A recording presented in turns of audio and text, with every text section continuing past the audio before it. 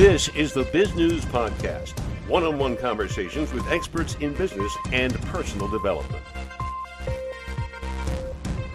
Sometimes success is the ability to see how a humble product, popular in one area, can fill a need in a totally different area. Entrepreneur Bob Schlegel did that with something you'll find in more than 2,000 Home Depot stores, and perhaps where you were just standing: paving stones.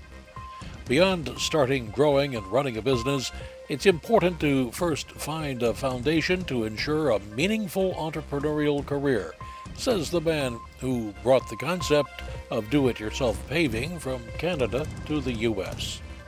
Bob Schlegel is our guest on this Biz News Interview podcast. Bob, why don't we start by telling our viewers and listeners a little bit about yourself? You're in Dallas, Texas now, but you have an international background. Well, I was a farm boy in Ontario, Canada, until we started expanding our companies in the late 70s, early 80s, when I moved here in 85. So I lived in Dallas for 37 years now. So do you consider yourself a Canadian or a Texan? Well, we're dual citizens now, so we go both ways, I guess you could say. At least since the pandemic has eased up a little bit. For sure. We also have some interest in California. In Southern California, we have a pretty big land development we're working on right now. So we cover, and we've had companies. My concrete company had plants in Northern California and across the country. So, well, Bob, you have. If you think of an entrepreneur, you might think of somebody who has started a business and built it up, and has always been in the cotton candy business or whatever it might have been. But you have a whole slew of companies behind you. Well, tell us about that. Well, I became a CPA back in the day. I originally wanted to be a gas. My dad had a gas station and a Massey Ferguson tractor dealership. So I wanted to be a grease monkey and pump gas and that kind of stuff was my dream. And my mother forced me to not quit school after grade 10 to become an auto mechanic and then an apprenticeship program. She made me go back to finish high school, go to college, ended up with a CPA degree and worked in public accounting with KPMG for several years. But I've always had the entrepreneur's blood in me, and my dad followed my father's footsteps, kind of, and wanted to just run my own shop and make my own decisions. Well, you did not start out by running a gas station, did you? No, I did not. I did not. The first big resource company was a healthcare. My wife's a registered nurse, and we got interested in nursing and retirement centers, and we opened some of them in Texas. About a couple here in Texas, and improved them and made them better and made them very attractive. And we grew that over 15 years. We had 15 facilities. And we grew that from scratch. And so you can start small and grow pretty big. So we sold that in 94. Well, Bob, a lot of people would like to go into business, but they don't have a gigantic amount of money to do it. Were you sitting on a pile of cash, or how did you finance that first business? No, we started from scratch. We borrowed $1,500 to get married, and we bought a sofa and a kitchen suite. I grew that. We worked in the accounting business for 8 years and trying to build a little bit of a nest egg and use that and just rolled it out. We sold our house in Dallas, in Canada, and to invest in our first healthcare center. So you threw it all onto the table and rolled the dice. Pretty much, yeah. We kind of bet the farm on the first one, which is kind of a danger. I don't recommend that to many people unless you're really confident the first one's going to work good. Because you want to save some of your nest egg for the next round, because half new companies don't make it, so you have to you don't want to bet everything and keep it a little bit for the next round when you fail. So the first fail, when you do fail, fail is kind of an acronym for first attempt in learning. The fail acronym, I call it, because you're going to get hit in the most. Like Mike Tyson says, you're going to have a good plan for the fight, but when first time you hit in the most, everything changes and you start to go in random moves. Well, that's certainly good advice, but I don't want to appear as Mr. Gloom and Doom. But let me have you talk a little bit about the negatives of running your own company or trying to build it as an entrepreneur. Things like partners and trouble with those. Sure, but I've had several partners. You try and always work on a win-win, but somehow they work themselves out. You know, the good ones stay with you, and the bad ones don't. But basically, you end up starting from scratch, and keep working away and try things, fix it. You know, try it, fix it, try and fix it, and keep on going. The big thing is you never give up. Persistence, I think, is the number one thing in the success of any startup, in any entrepreneurship, really, because you're going to get hit in the mouth. You're going to get knocked down. You have to pull yourself back up and never give up.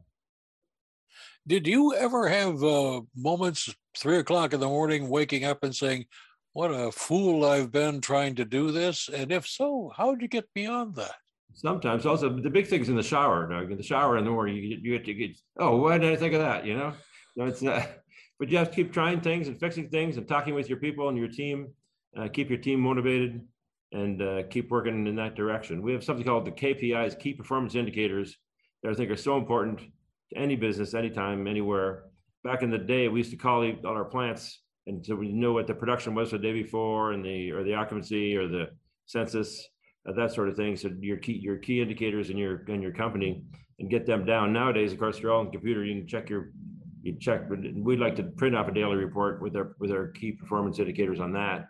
But now the my daughters are all in the social media advertising business, selling mostly in fashion. My youngest daughter has a company called Jojo Mom, which sells kids clothing for babies to like 5-6 years old. And she has a little on her phone. She her key performance indicators are on her app. She checks them every 5 minutes on her phone. You know, so it's amazing how things have changed. And so all 3 girls are doing in the fashion business over the internet, basically clothing business over the internet, and all pretty successfully. Pretty cool for an old accountant that didn't think that was possible. You know, not many years ago.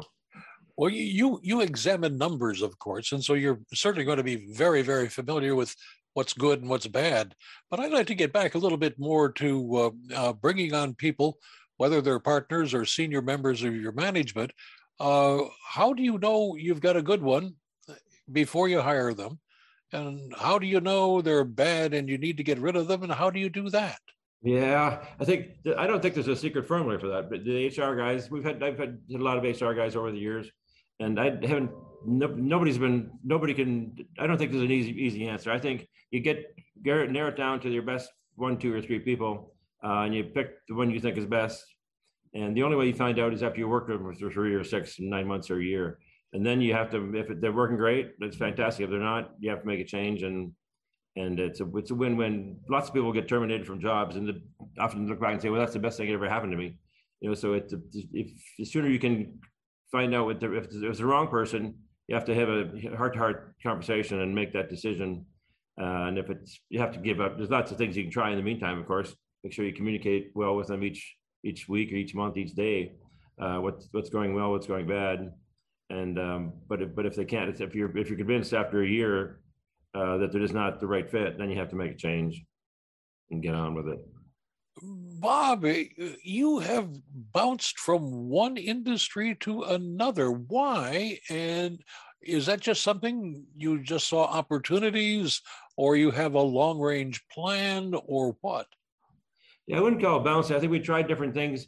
So we started my concrete company. Started that. My wife ran the healthcare company, and a few months later, I started Pavestone Company.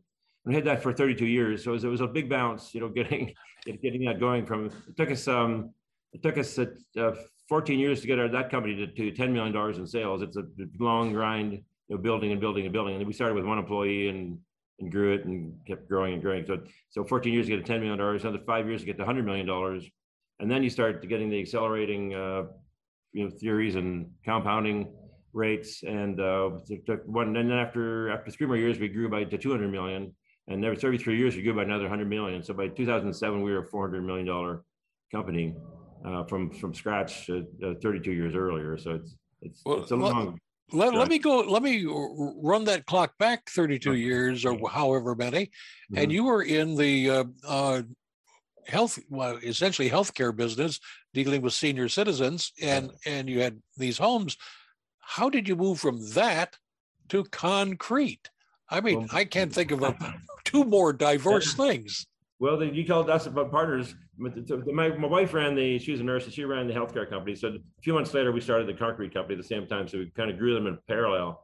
But I had partners in the healthcare, in the concrete company. One engineer, two engineers from Canada, basically, that came down with me, and we started that together.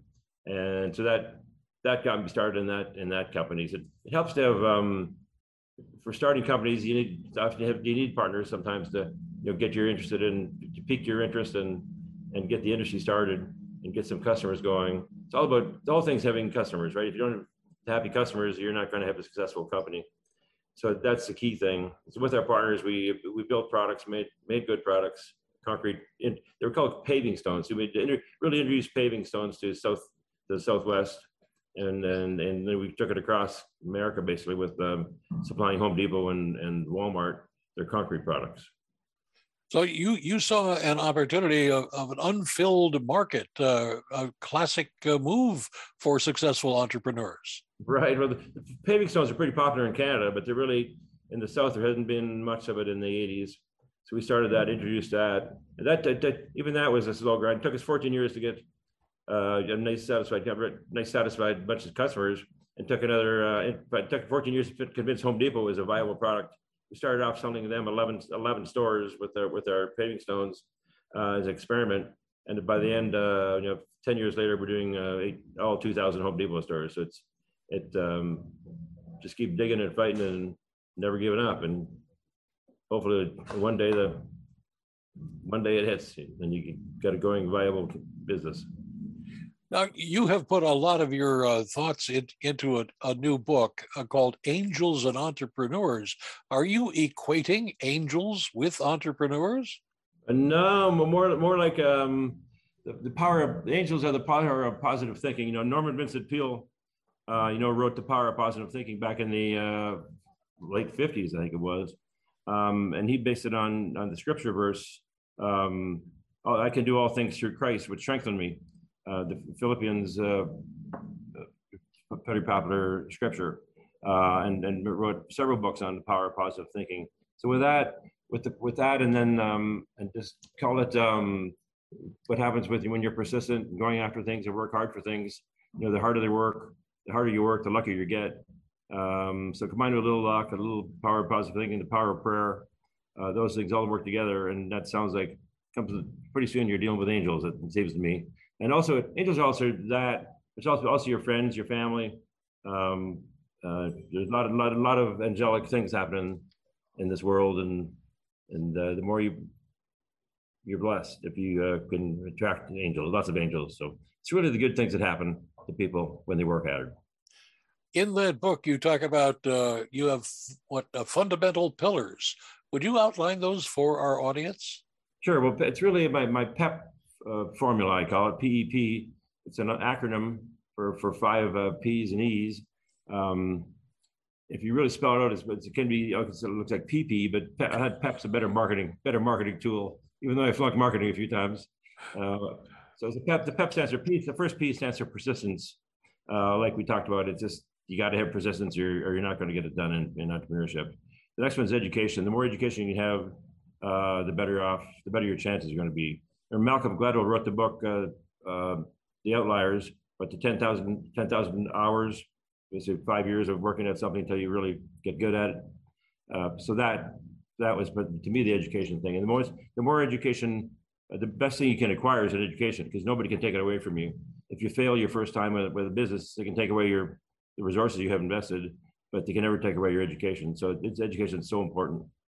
And then the whole entrepreneurship theory that starting your own company is the second E.